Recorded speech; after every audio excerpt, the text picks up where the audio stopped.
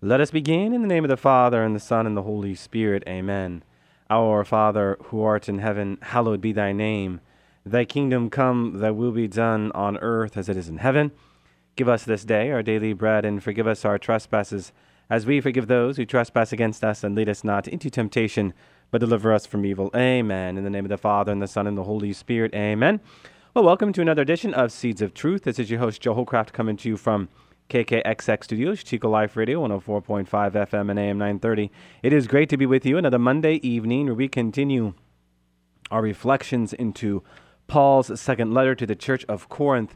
We are in chapter 9, and we are going to wrap up our reflection into chapter 9 with a reflection of not only the fruits of generosity, as we have been talking about generosity so much recently, but also the importance of the liturgy. Now, if you have read chapter 9 recently, you might be asking the question, why the liturgy? Because the word liturgy doesn't appear to be there yet. In verses 11 to 15, Paul is speaking explicitly to the liturgy as we begin to translate the Greek. So, some very important verses for us today, this evening, especially as Christians and as Catholics, that we might get a stronghold on what the liturgy is all about. So we will hit the pause button this evening to reflect a little more with what the liturgy itself is all about in the light of what St. Paul says, not what Joe says or not what Father so-and-so says, but what St. Paul says and how St. Paul is bearing witness to the revelation of Jesus Christ and how the church has continued to bear witness to the revelation of Jesus Christ. So, with that, if you have your Bibles out, if you can turn to chapter 9, 2 Corinthians 9, verses 11 to 15. You are being enriched in every way for all generosity, which through us produces thanksgiving to God. For the administration of this public service is not only supplying the needs of the holy ones, but is also overflowing in many acts of thanksgiving to God. Through the evidence of this service, you are glorifying God for your obedient confession of the gospel of Christ and the generosity of your contribution to them and to all others, while in prayer on your behalf they long for you because of the surpassing grace of God upon you. Thanks be to God for his indescribable gift. Thanks be to God for his indescribable gift. All right, so Paul concludes his lengthy, we could say, exhortation on the collection by setting forth the fruits it will bear. Now, in addition to supplying material relief for the poor Christians in Jerusalem, it will also evoke their offering of what? But praise and thanksgiving to God, as well as their prayers for the church in Corinth, The Corinthians themselves, moreover, will glorify God through their generosity and their tangible expression of the unity of the church. So, before turning to the spiritual fruits of the collection, Paul summarizes the preceding passage, you are being enriched in every way for all generosity. He uses, my friends, the passive of enrich. Why? But to indicate that it is God who provides for the Corinthians. How many times have we talked about this divine passivity? And by speaking of divine passivity, what do we mean? But this call we have to receive the divine, to passively receive the divine, that we might be more proactively living for God, right? So, as Paul speaks to it, God generously enriches the community for their giving, for their generosity. Now, in the Greek here, Paul intends a further nuance. Recall that the fundamental meaning of generosity is singleness of mind and heart. Have we not been talking about this so much, not only within the context of generosity, but also within the context of what it means to be pure of heart? Remember the Greek there, hagnos, to be pure, to be clean, to be modest, to be chaste. Yes, it means all those things, but it more explicitly means without mixture, or to be one thing, or to be single-hearted, to be single-minded for God, that your offering to God might be just not pure, but without being mixed with anything else. Okay, so single heart, single-mindedness. That is what purity is about, and that is the foundation of what it means to properly give, right? Because if you are constantly side-glancing at this or that, maybe it's a television program, maybe it's going shopping at the mall, whatever it might be preoccupying you. If we are preoccupied, if we are anxious, if we are worried about the things we cannot control, how can we properly give ourselves as God calls us to give ourselves? Okay? So we have this call to be pure, so as to be properly generous, so as to give as God calls us to give. So Paul indicates then that God is richly blessing the Corinthians so that they can dedicate themselves with what? But a single-hearted devotion to the divine will. And of course, in this case, contributing generously. Paul then introduces the topic of the next few verses, namely the fruits to be expected from the collection. He states that through us, the collection produces thanksgiving to God. So, Paul's great faith here is evident from the fact that he employs the present tense here and really throughout the remainder of the passage. That is, he writes as if the collection were already completed and its fruits were already being reaped. And in doing so, what does he express? But the confidence he has in God's power to bring the work to completion that he has already started. There's something going on here in this verse that is so important for us to reflect with. This idea that when we give, God produces something within us. And what does he produce? Thanksgiving to God. When we give ourselves to God, what's the fruit of that? But thanksgiving itself, right? Does this not bring us back to that tantamount definition of love? That definition that comes to us from St. Thomas Aquinas, to will the good of the other for the sake of other. And the idea here in principle is, the more you give, the more you receive, right? Because the more you empty yourself, then the more room you make for God. And the more room you make for God, the more you will give thanksgiving to God for how he continues to fill you up. You see how beautiful this is, my friends, and how rich this is? Now, Paul then employs worship imagery to describe the collection and further fruit. Some translations have the administration of this public service, but the administration of this public service does not capture the very rich liturgical sense of this phrase. The Greek word for administration here is diakonia. Diakonia. Public service renders the Greek term liturgia, which also denotes worship activity. And in point of fact, the English word liturgy derives from it. We know elsewhere Paul draws on this liturgical sense by referring to his self-giving way of life as a sacrificial service in Philippians chapter 2, verse 17.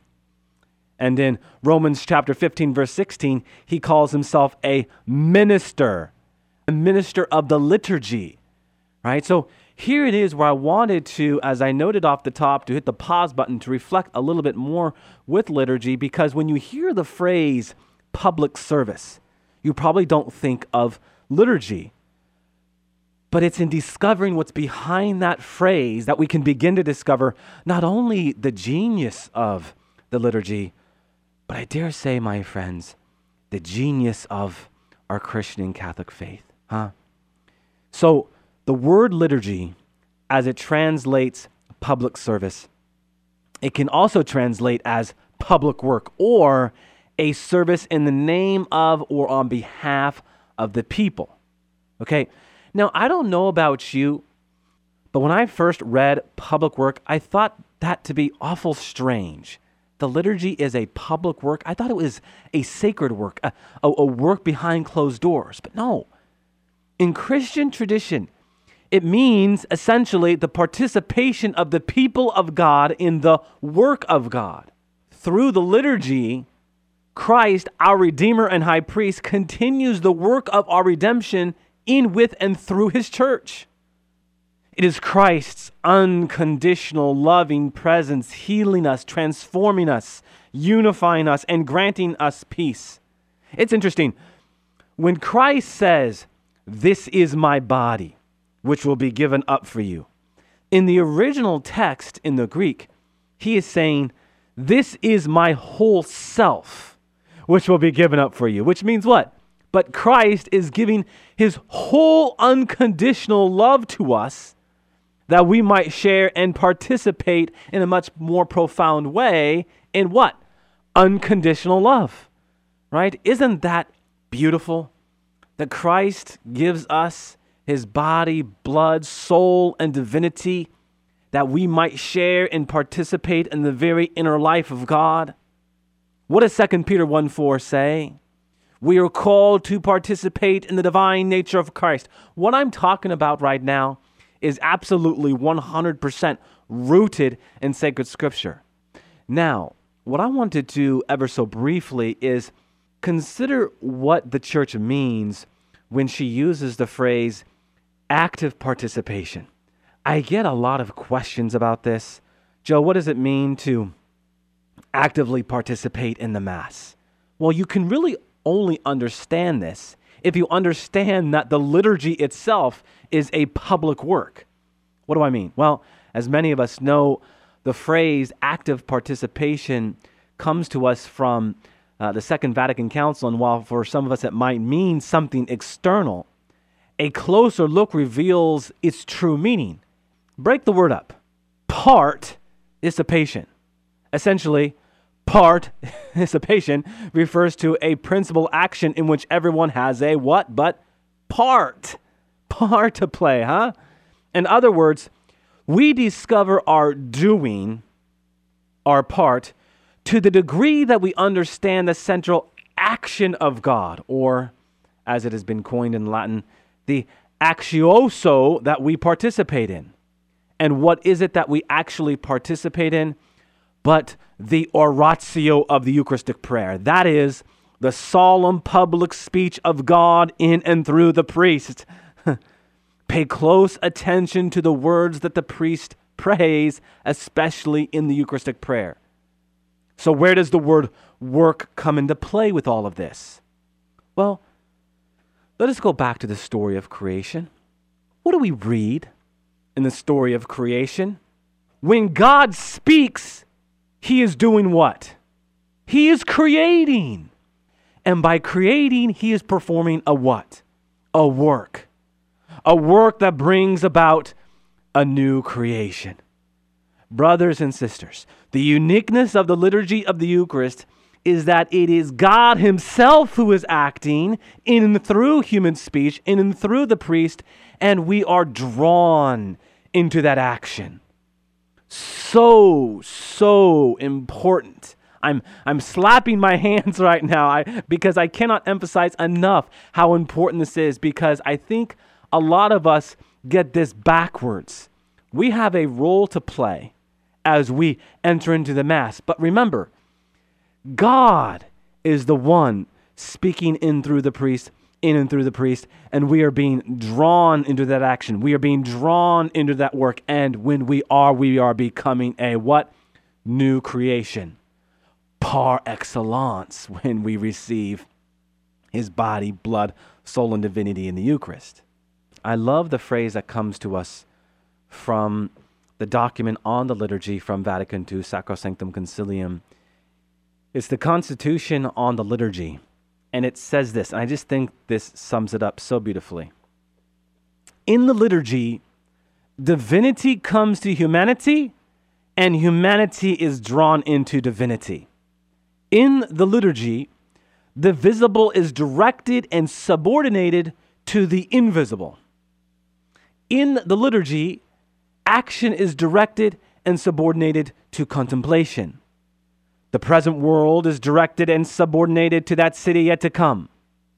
So, brothers and sisters, All those who see themselves as pilgrims are the city of the living God and never cease in moving towards that great city insofar as we what?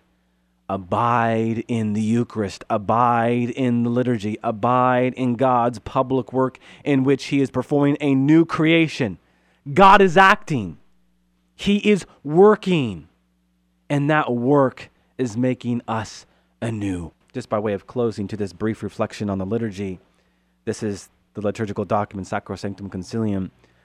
The liturgy builds up those who are in the church, making them into a holy temple, a dwelling place for God in the Spirit to the mature measure in the fullness of Christ, so that the church may be a sign to the world, gathering and calling all people into the one sheepfold. Amen. Amen. So, with that, let us return to what St. Paul was talking about and do so mindful of what the liturgy means. Paul speaks to this within the context of what but the collection.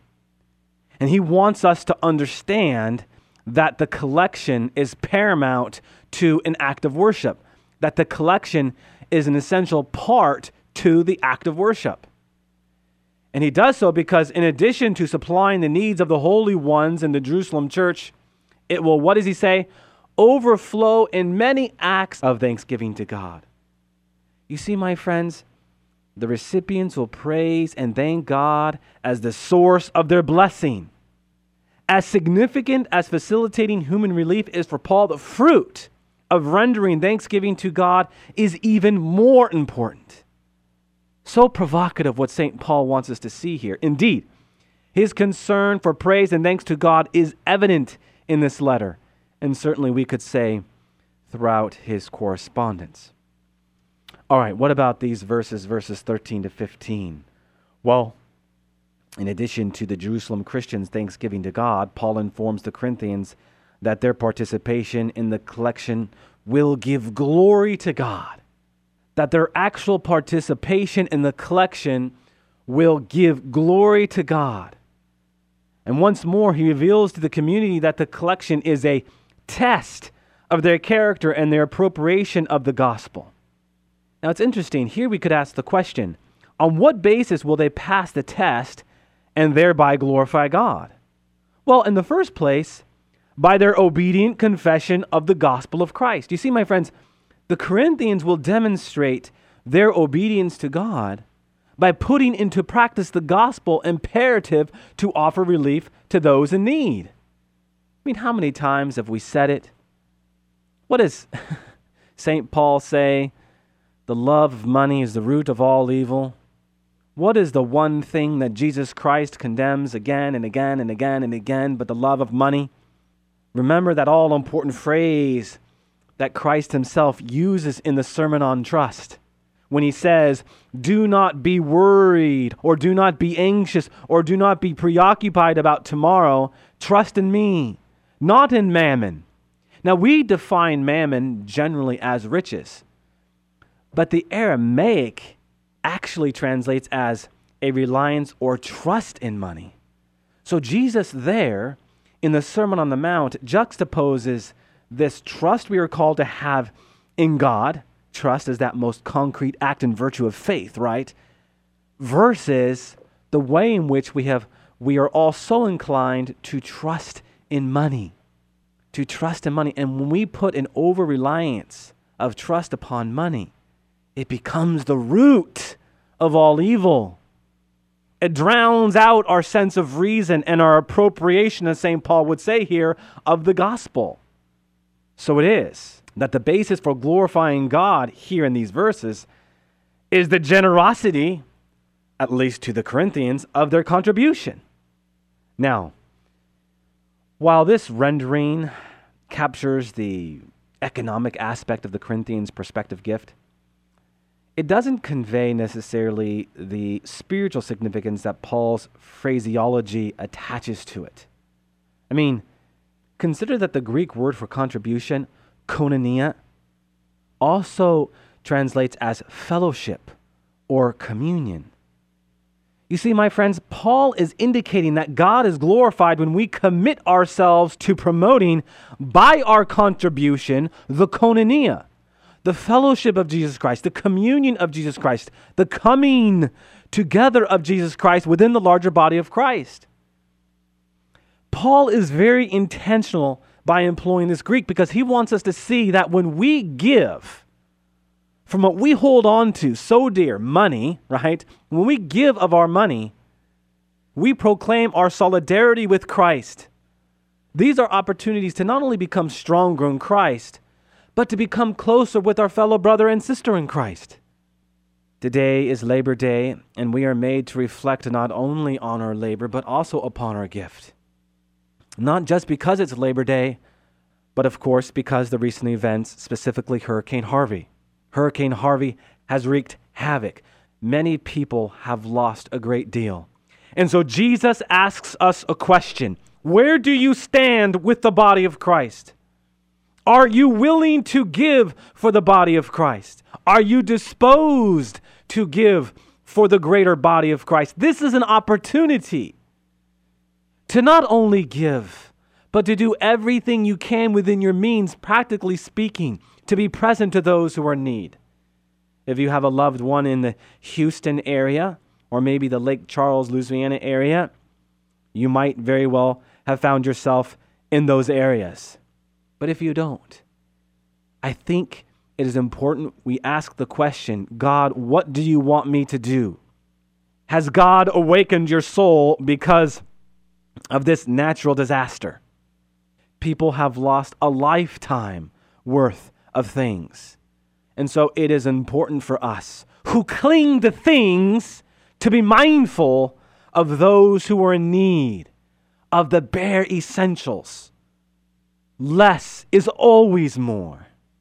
Where can you go with less in your life that you might be able to give more to those who are in need? And let me say, I'm looking at the mirror in this, and my wife and I have been talking about this, asking our good Lord, what do you want us to do?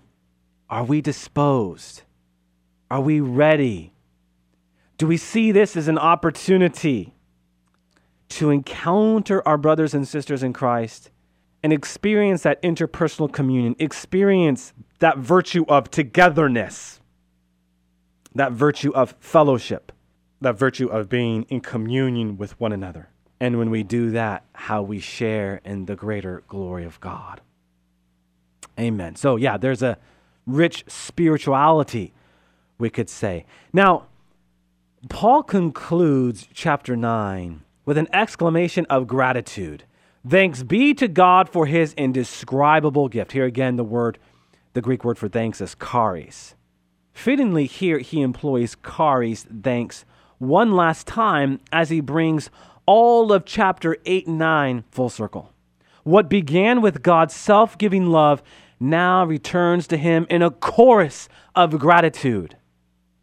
And Paul offers here yet another clue that he understands the collection within the context of redemption. You see, my friends, the reason for gratitude is God's indescribable gift. When Paul uses doria, which is the Greek for gift, he indicates God's work of redemption accomplished through Christ Jesus. The apostle therefore offers thanksgiving to God first and foremost for the gift of salvation, the gift of reconciliation effected through the death and resurrection of Jesus Christ. He believes and wants the Corinthians to appreciate that the collection is an expression of this divine gift. The doria, that Greek word for gift, where we can come to understand the uniformity of that when we give, we are sharing in God's great work of redemption.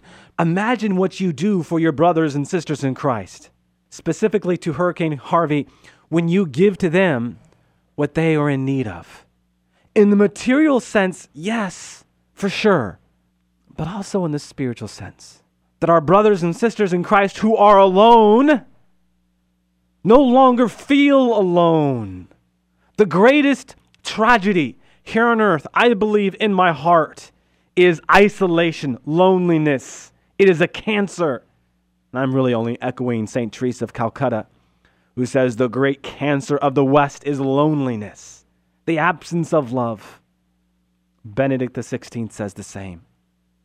So let us charge forward with a deeper understanding of what it means to give, yes, in our collection baskets, but also on a much deeper level, how what we give is a proclamation of our solidarity with our brothers and sisters in Christ. And how important is this Labor Day? Gosh, what a gift that we might be reflecting into this very subject matter on Labor Day, in the light, of course, of Hurricane Harvey. We work, we toil, we struggle, we labor. And as we do so and provide for our families, we ask the question, God, how might you ask me to give more? That I might express my solidarity with my brothers and sisters in Christ. Amen? Amen. All glory be to the Father, and to the Son, and to the Holy Spirit, as it was in the beginning, is now, and ever shall be, world without end. Amen? And God bless you.